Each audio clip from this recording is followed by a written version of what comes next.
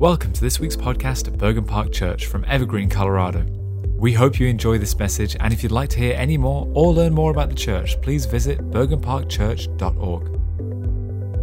In this season, Father, we recognize the miracle of Emmanuel, God with us.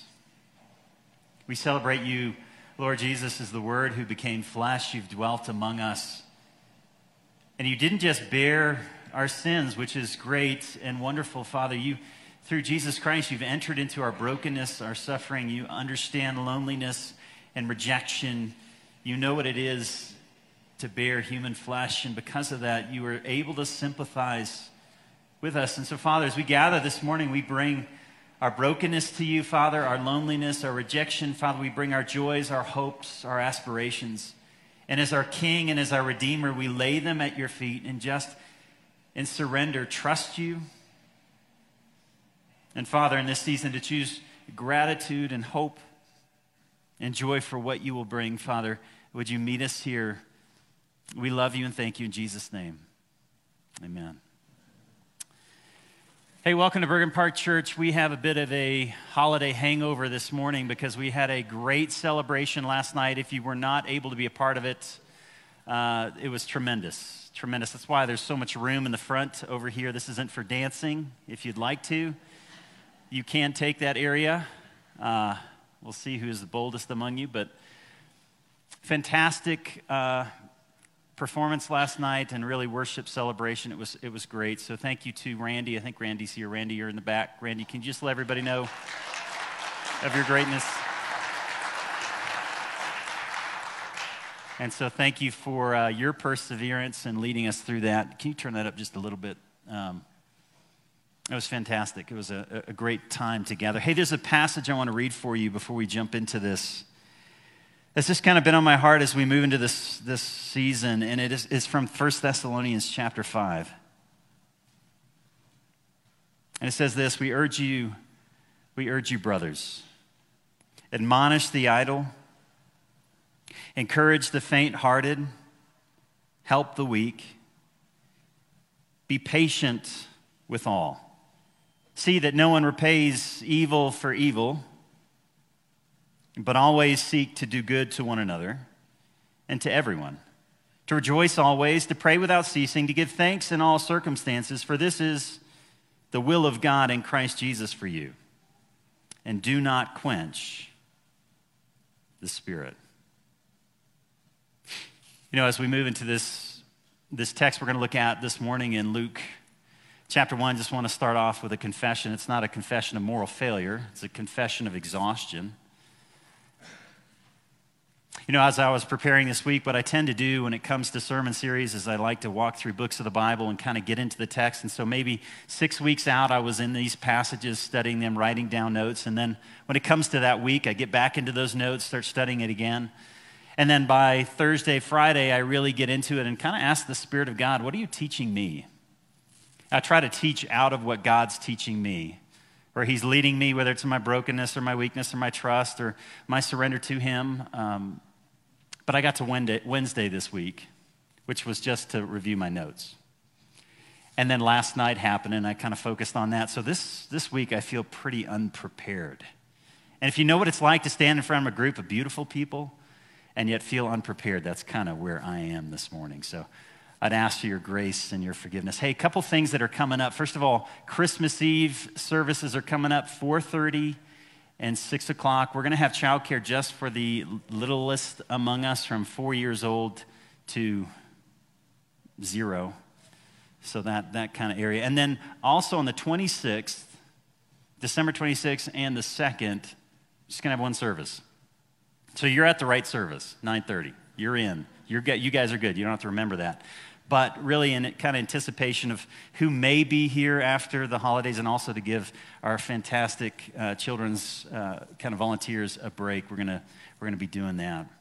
So hey, let's jump into this passage. We've been looking at these songs that are a response to the story of the promise of the Messiah, of Jesus coming. Last week we looked at Mary. And this week, we're going to look at the story of Zechariah. It's in Luke chapter 1. And let me give you a little bit of a preview into what we're going to be looking at. You know, Zechariah was a priest And in Israel at that time, there were some 18,000. You can imagine 18,000 priests. So as a priest, you didn't spend all your time in the temple. Instead, maybe you were out in a synagogue. And then twice a year, you get to call up, kind of like the National Guard. You get to call up twice a year, and you would go to Jerusalem for 1 week. And in this gathering, this conclave of priests, within that, they would cast lots, and somebody during that week would get the opportunity to go into the Holy of Holies, the holiest place, where they would offer these prayers for God's redemption and his promise of the Messiah's redemption of Israel, the hope of God coming back. Because see, during this time, between Malachi, which is the Italian prophet, some call him Malachi, it's the last of the prophets. I know it's horrible. I told you, guys, I didn't prepare this week, so that's the best I got. It's the last of the prophets of the Old Testament. Between Malachi and Matthew, there's 400 years. It's called 400 years of silence, in which the priests would go into the temple. They would offer these prayers of redemption, but there was just silence after silence. There were no prophets. There was no one really speaking hope into the life of the nation of Israel. Instead, Israel was dominated by foreign forces. Idolatry was taking hold of the hearts of the people. Even their religious leaders had gone astray, and we know that because when Jesus shows up, they don't recognize him. The people who should recognize the character of God, the people who were leading God's people, had such hearts that were set on pride and not humility. They didn't recognize the Savior of the world who had come.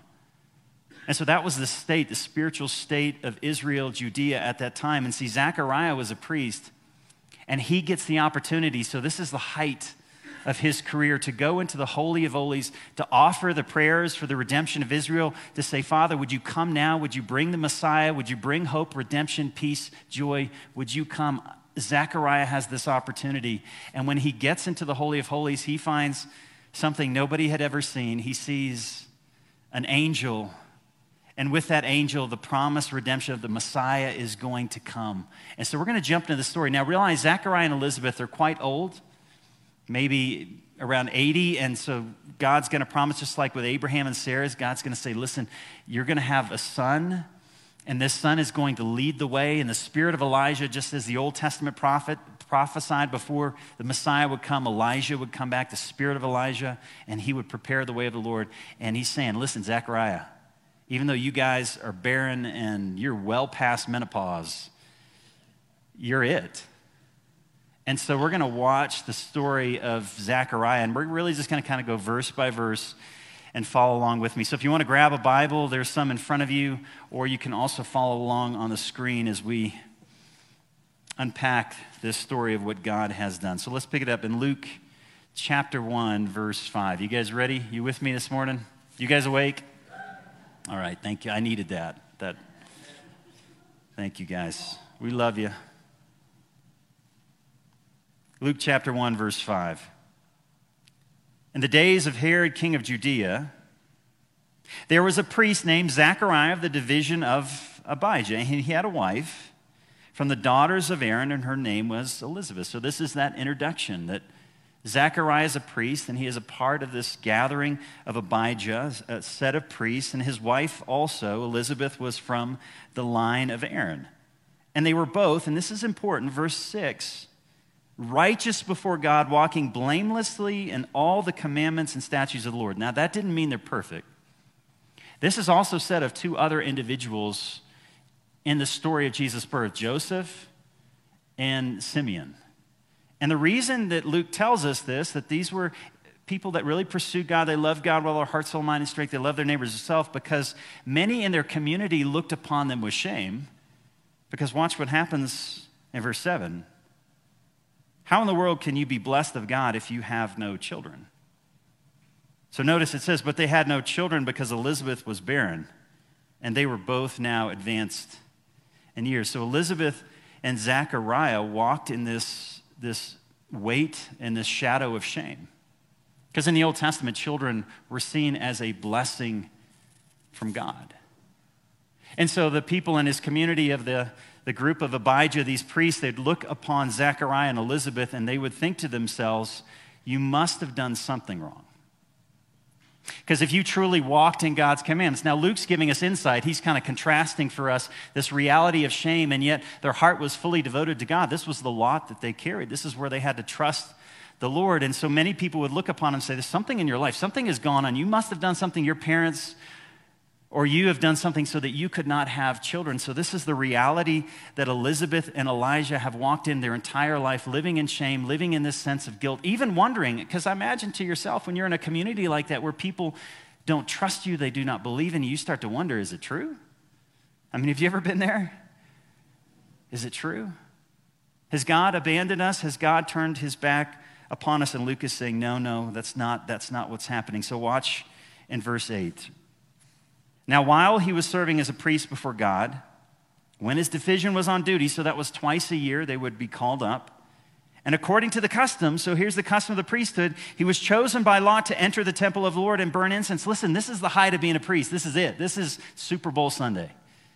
And see, when your number was called, that was it. They would take your name out of the lineup. So this is his great opportunity. And he has heard from others who have gone into the Holy of Holies that what the priests would do is they gather in the holy place and they would pray, they would make sacrifice, and one priest would go into the Holy of Holies and they would offer that sacrifice and they would offer incense in the presence of the Lord and they would say, God, fulfill your promises. Come and redeem our people. Rescue us from the enemies who suppress us.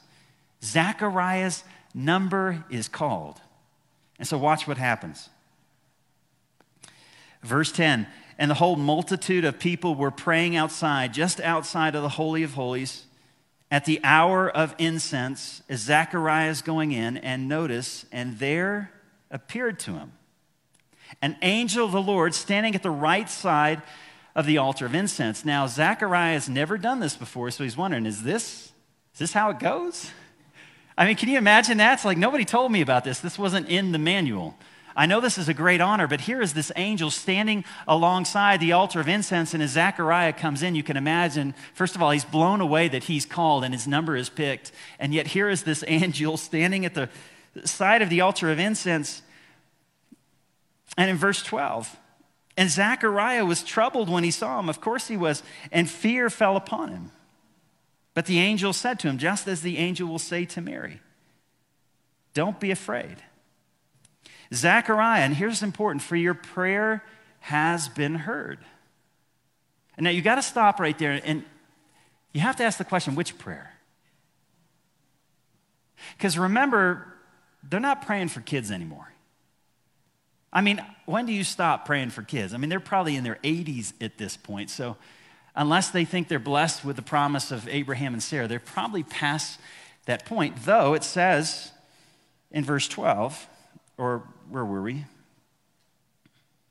13, your wife Elizabeth will bear a son, and you shall call his name John. So you may assume that the prayer that he just prayed was, give us a son. But realize, see, what Zechariah is doing in this moment is he's representing the hope of the nation. A nation that is oppressed, a nation that is in 400 years of silence, a nation that is awaiting the coming of the Messiah and the redemption of God to rescue them from their enemies. The prayer that he just prayed was a prayer of incense. It was the prayer of the coming of the Messiah. And the angel is saying, not just simply that you're going to have a son, no, but the hope of Israel has come. 400 years of silence, it's over. And God is fulfilling the promises that he prophesied years and years ago. Zechariah, it's happening and it's coming through you. So both the promise of the nation is both a global promise, but it's very, very personal in the way that it comes to Zechariah. So verse 14. Actually, end of verse 13. And Elizabeth will bear a son, and you shall call his name John. And you will have joy and gladness, and many will rejoice at his birth. For he will be great before the Lord. He must not drink wine or strong drink. He will be filled with the Holy Spirit, even from his mother's womb. And we see that in the next story with Mary. And he will turn many of the children of Israel to the Lord their God. He will go before him in the spirit and the power of Elijah to turn the hearts of the fathers to their children. This is a story that goes back to the prophecies of what the Messiah would bring, that the relationships even within homes, would be made right, the disobedient to the wisdom of the just, and to make ready for the Lord a people who are prepared. And see, that's the story of John. That John goes out into the wilderness, and John was this somewhat strange prophet who ate locusts and honey, and he wore this strange clothing, and he was out in the wilderness, and he just said, listen, this is the time of repentance. This is the time to prepare our hearts, to allow us to know that the Messiah is coming. We've got to prepare the way for the Lord. Let's get right. And see, when you get right with God, what happens is you get right with people. Because Jesus said, if you love the Lord your God with all your heart, soul, mind, and strength, you'll love your neighbor as yourself. The evidence of that depth of love for God is making it right with people. And he's saying, listen, fathers are going to turn to their children. Children are going to turn to the fathers. The disobedient are going to have wisdom, and they're going to be just. And that's what John will do. And so he's prophesying the story of what John will bring about. So watch this, verse 18. And here's where it went wrong. And Zechariah said to the angel, how shall I know this? Now, just hit pause. He's in the Holy of Holies. His number is chosen. Elizabeth is barren. There's an angel standing at the right side of this altar of incense. Okay, how do I know this is going to happen? Now, Mary asked a similar question. She's not rebuked, so there's something deeper that's going on in Zechariah's life, because he also gives the obvious. I mean, this is a blinding flash of the obvious. I'm old. It's kind of what you say when you have nothing else to say. Have you noticed I'm old? And if you haven't seen my wife yet, she's not doing well either. That's what the second half says. My wife is advanced in years. And I love this. I'm Gabriel. I'm an angel. I stand at the right hand of God the Father. Why are you doubting me? You are in the Holy of Holies in the presence of an angel, and you're wondering, how is this going to be brought about? Bro, open your eyes. I was sent to speak to you and to bring this good news.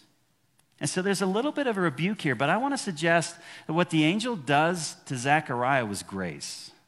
Now, it was punishment.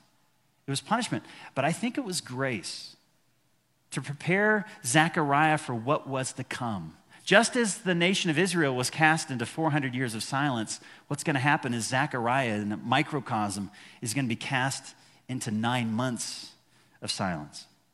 So watch what happens. I am the angel Gabriel. I stand in the presence of God. I speak to you, and I'm bringing this good news. And behold, you will be silent, verse 20, and unable to speak until the day that these things take place, because you did not believe my words. You didn't believe the presence. You didn't believe the reality, which will be fulfilled at their time. Now realize, while Zechariah is in the Holy of Holies, everybody else is outside, and they know how long this takes. And so everyone's wondering, what's happening to Zach? Why is this taking so long? And so they're kind of anticipating, because it shouldn't take that long a time. So everyone's out in the holy place, and they're praying. The priests are gathered. And suddenly, here comes Zechariah, verse 21. And the people were waiting for Zechariah, and they were wondering at his delay. And when he came out, and he was unable to speak, they realized he had seen a vision in the temple, because he kept making signs to them, and he remained mute. And when his time of service was ended, he went home. Something has happened. You can imagine the anticipation of these priests that are gathered. Because see, for 400 years, people have gone in, people have gone out, people have gone in. It's kind of routine at this point. And suddenly someone comes out, and I imagine his face, his eyes were open. He couldn't speak. They're wondering, what is going on? God is at work. Verse 24. And after these days, his wife Elizabeth conceived, and for 5 months she kept herself hidden, saying, thus the Lord has done for me in these days, when he looked upon me to take away, and notice her language, my reproach among the people. What has Elizabeth carried for her entire life? It's shame. Shame. Now realize she hadn't done anything.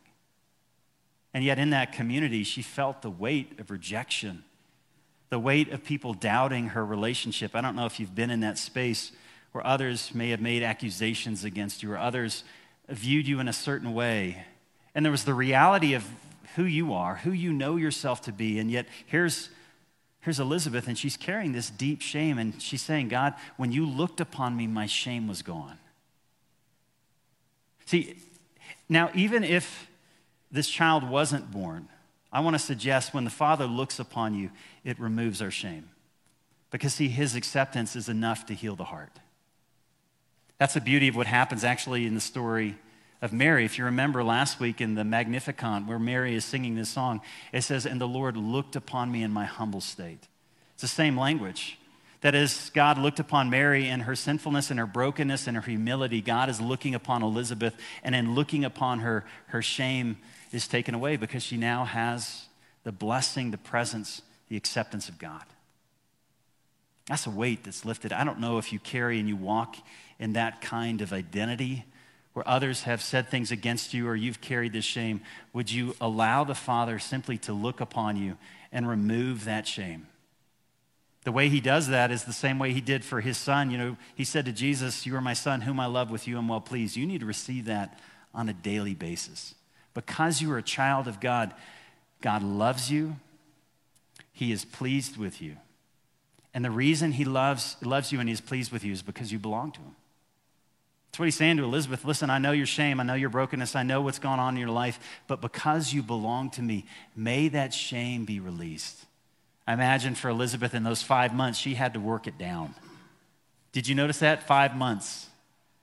It took 5 months as she's allowing that reality just to wash over her. So let's jump. So what's going to happen next is the story of Mary and Elizabeth and the coming of Gabriel to Mary. So let's jump over and let's go to verse 57. And let's pick up the rest of this story. So from what we just read to verse 57, 9 months have now passed. And now the time came, verse 57, for Elizabeth to give birth, and she bore a son. And her neighbors and relatives heard that the Lord had shown great mercy to her, and they rejoiced with her. And on the 8th day, they came to circumcise the child. And they would have called him Zechariah after his father, because see, that's the most natural thing to do.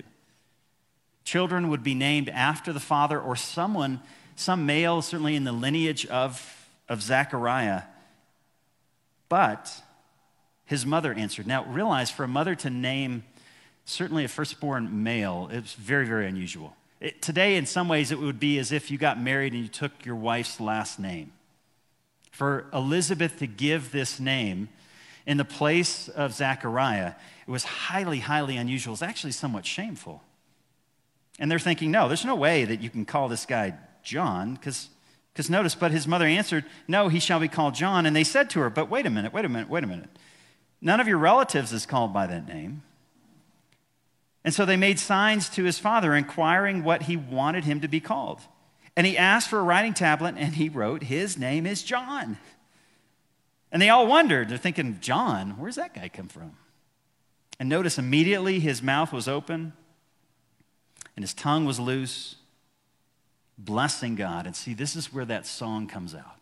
Now, if I'd been silent for 9 months, I'd be like, dudes, listen, I saw an angel. I went into the Holy of Holies. He was right there at the altar of incense. Instead, what happens is in Zechariah, this song of praise comes out for 9 months. He's simply been sitting in silence. And that's why I say it was a gift of grace. It was a gift of grace for Zechariah. In the shame that they carried for years and this miracle of what God was doing in this 400 years of silence, Zechariah sat in the brokenness of that and the hope of that.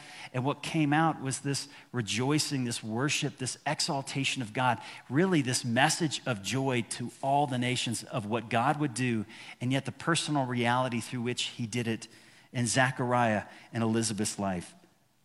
And so my eyes are bad, 65.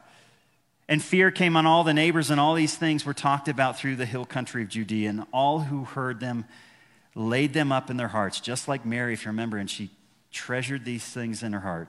What then will this child be? For the hand of the Lord was with him.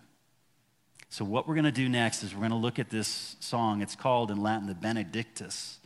So we have the Magnificat, which Mary sings, and here comes Zechariah's song. It's what came out of him as soon as his tongue was loose. For 9 months, God had been writing this song. So really what you're kind of seeing here is the backstory to this song that was written. And so let's jump into it. And what we're going to see in this story is this wonder of hope rekindled. And as we look at the song, you've got to start asking, why is hope rekindled? What is it that's going to bring hope? And the hope is rekindled because God has come. God is visiting his people, and he's redeeming their brokenness and their sin. And what's so interesting in this story is that as Zechariah is singing this song, it's in the past tense. His trust in God is so secure that even though it hasn't happened yet, and even though it's going to be, in some ways, the fulfillment of the Messiah is going to continue to go on and on, he's saying, listen, it's as if it's already begun. Even though Rome is still oppressing us and will continue to oppress us for years, because the Messiah has come, because God has visited us and he has redeemed us, our hope is rekindled, and we can hold on to those promises, though we do not see the full reality of what we trust. And that's where you are, isn't it? Though we've received Christ, we haven't seen the full reality of his coming. We haven't seen the healing of our land. We haven't seen that fullness of salvation, and that's what he's going to sing about. So let's pick it up in verse 68. Blessed be the Lord God of Israel, and here is why. For he has visited and redeemed his people. The promise of the Messiah, it is fulfilled. The Word has become flesh. He has dwelt among us, Emmanuel, God with us. And he has raised up, and this word horn, it means strength. He's raised up a strength of salvation for us out of the house of his servant David, as he spoke by the mouth of his holy prophets from old, that we should be saved from our enemies, and right now they're under the oppression of the Romans, from the hand of all who hate us, to show mercy promised to our fathers, to remember his holy covenant. God is fulfilling all the promises that for 400 years lay in silence. It's happening. The oath that he swore to his father Abraham to grant us that we, being delivered from the hand of our enemies, might serve him without fear, in holiness and righteousness before his days. And verse 76, you could kind of say, here's my boy. Here's what my boy will do. And you, my child, John, will be called the prophet of the Most High. And you will go before the Lord to prepare his way, to give knowledge of salvation to his people and the forgiveness of their sins. And why is God forgiving? Because of his tender mercy of our God, whereby the sunrise shall visit us from on high, to give light to those who sit in darkness and the shadow of death, to guide our feet into the way of peace. And the child grew and became strong in the spirit, and he was in the wilderness until the day of his public appearance to Israel. The story of this song is hope rekindled leading to joy. It's a story of hope rekindled. And see, why and how does hope get rekindled? It's when you know that God he's with you. He's with you. The miracle of this song is that he's come. Now, I have to be honest with you, sometimes in my own walk with the Lord, there are days where the nearness of God it's there. One of the things that I do, which I know is a little strange, is I kind of memorize books of the Bible. I'm not a great reader. I'm dyslexic, and so reading and thinking at the same time are hard. It's two sides of my brain. That's how it works. It's kind of messed up. And so what I have to do is I got to memorize books, and often, and over the last few weeks, I've been going through Philippians twice a day, just praying the book of Philippians. And sometimes it takes 5 minutes, 7 minutes, and I just sense the nearness of the Lord. But I'll tell you, sometimes I'll go through that book, and it's nothing. There's nothing there. And I have to hope. I have to trust that he's with me. And when we try to draw near to the Lord, I want you to understand that sometimes that takes effort. It takes effort because there are messages in your life, there are stories in your life, there's burdens that you carry, and you have to constantly lay those things down. You know how often Scripture says, cast your burdens on him because he cares for you? And one of the reasons I think we don't sense the nearness of the Lord is we don't do it. We're trying to ask for God's presence, but he's saying, listen, I want to know your heart. I want to know what's going on. I want to know, don't be anxious about anything, but in prayer and petition with thanksgiving, present your requests to God. But do we do that? Do we rekindle our hope? Do we know that God is with us? Do we know that the miracle of what Christ has done is real? In Galatians it says, when the time had fully come, God sent his son, born of a woman, born under law, to redeem those under law, that we might receive the full rights of sons. And because you're sons, hear this, because this is the Advent we sit in. Because you are sons, he sent the Spirit out of his Son into your heart. And why has he done that? The Spirit calls out, Abba, Father. Abba, Father. So you are no longer slaves. You're not a slave to sin. You are a son, and since you're a son, you are also an heir. And when it says sons, listen, women, I know you want to say daughters, but what that means is you're a firstborn male. It means all of us inherit everything from our Father. That's the reality that we live in the Advents, but we have to press into that. We have to press into it. And you know what it looks like to press into it? You got to take your 400 years of sadness or your 400 years of whatever, the silence that you're in, the difficulty that you're in, and you've got to learn to cast those burdens on the Lord because he is gentle and humble in heart, and you will find rest. Church, are we doing that? Do you realize what God has provided for us for the opportunity for the Spirit to cry out in us, Abba, Father? But we have to do the work of coming to him. And see, and in coming to him, the reason that hope is rekindled is because God is near, but he is redeemed. That he can take the years the locust has eaten. He can take the shame. He can take the guilt. He can take the brokenness. And if you're just willing to surrender and trust him and say, Father, I want you to have all of me. I want you to take my storylines. I want you to take my brokenness. I want you to take my fears. And I want to surrender those things to you. That's the story of redemption, that God doesn't just claim your soul. He claims you. And he is now your rightful king. And then what it looks like is to walk in trust and faith, to move out into the world with confidence, not walking in any other story. And we've talked about the stories we can walk in. The story we walk in is the hope and the goodness of the gospel. Church, that's what Christmas is about. It's about God's nearness, hope rekindled through redemption as we constantly come back to him and we trust him because we know he is good. Hey, we're going to celebrate communion this morning. If you didn't receive the elements when you came in, would you just take a moment and go grab those? Some of them are available in the back. They're also available up front. And listen, as we do that, we want to come into this time of celebration. This is not communion. It's not about adding a little bit more at the end of a service. It's about the opportunity to acknowledge that God is with us. He wants to speak to us. He wants to draw near to us, but there's things that we carry that we have to learn to surrender back to him. There could be anxieties, fears. There could be shame. Maybe someone here right now, like Elizabeth, you have carried that burden of shame. You've carried that burden of shame, what others have said to you.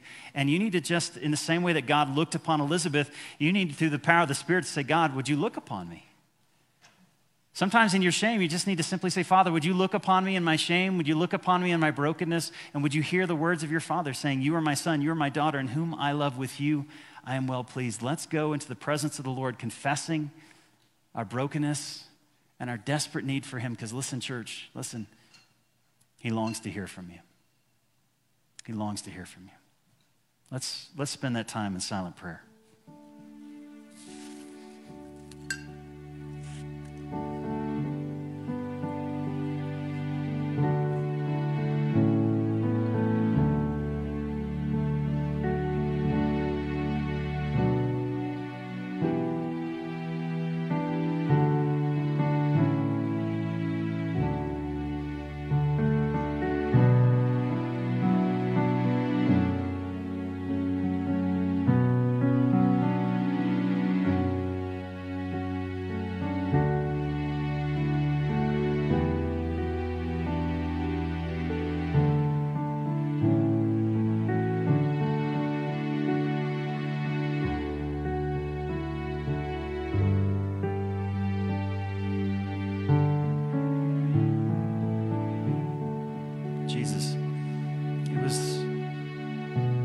Reminded it was for the joy.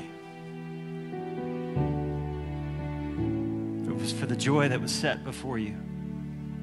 As Isaiah said, he will see the light.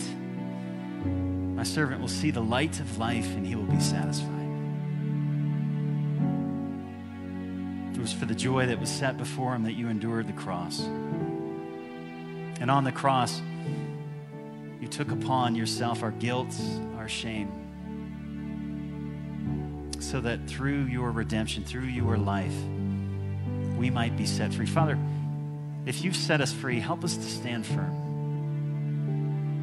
And I pray in Jesus' name right now, through the power of the Spirit, you'd help us, you'd identify those things that are enslaving us once again.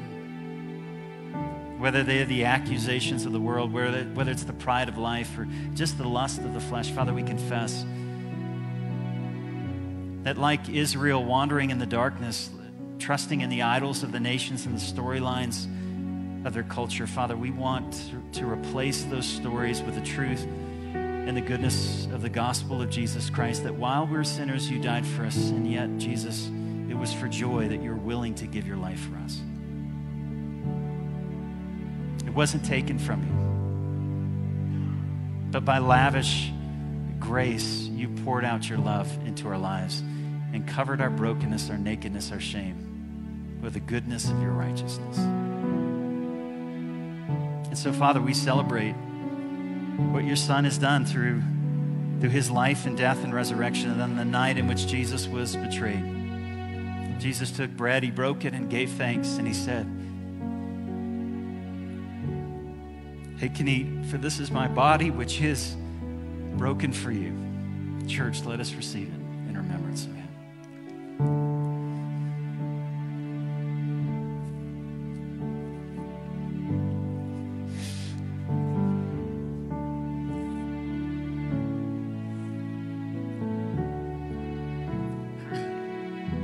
And in the same way, after supper, he took a cup and he said, "This cup, it represents the new covenant that is now established in my blood. Let us receive it in remembrance of him."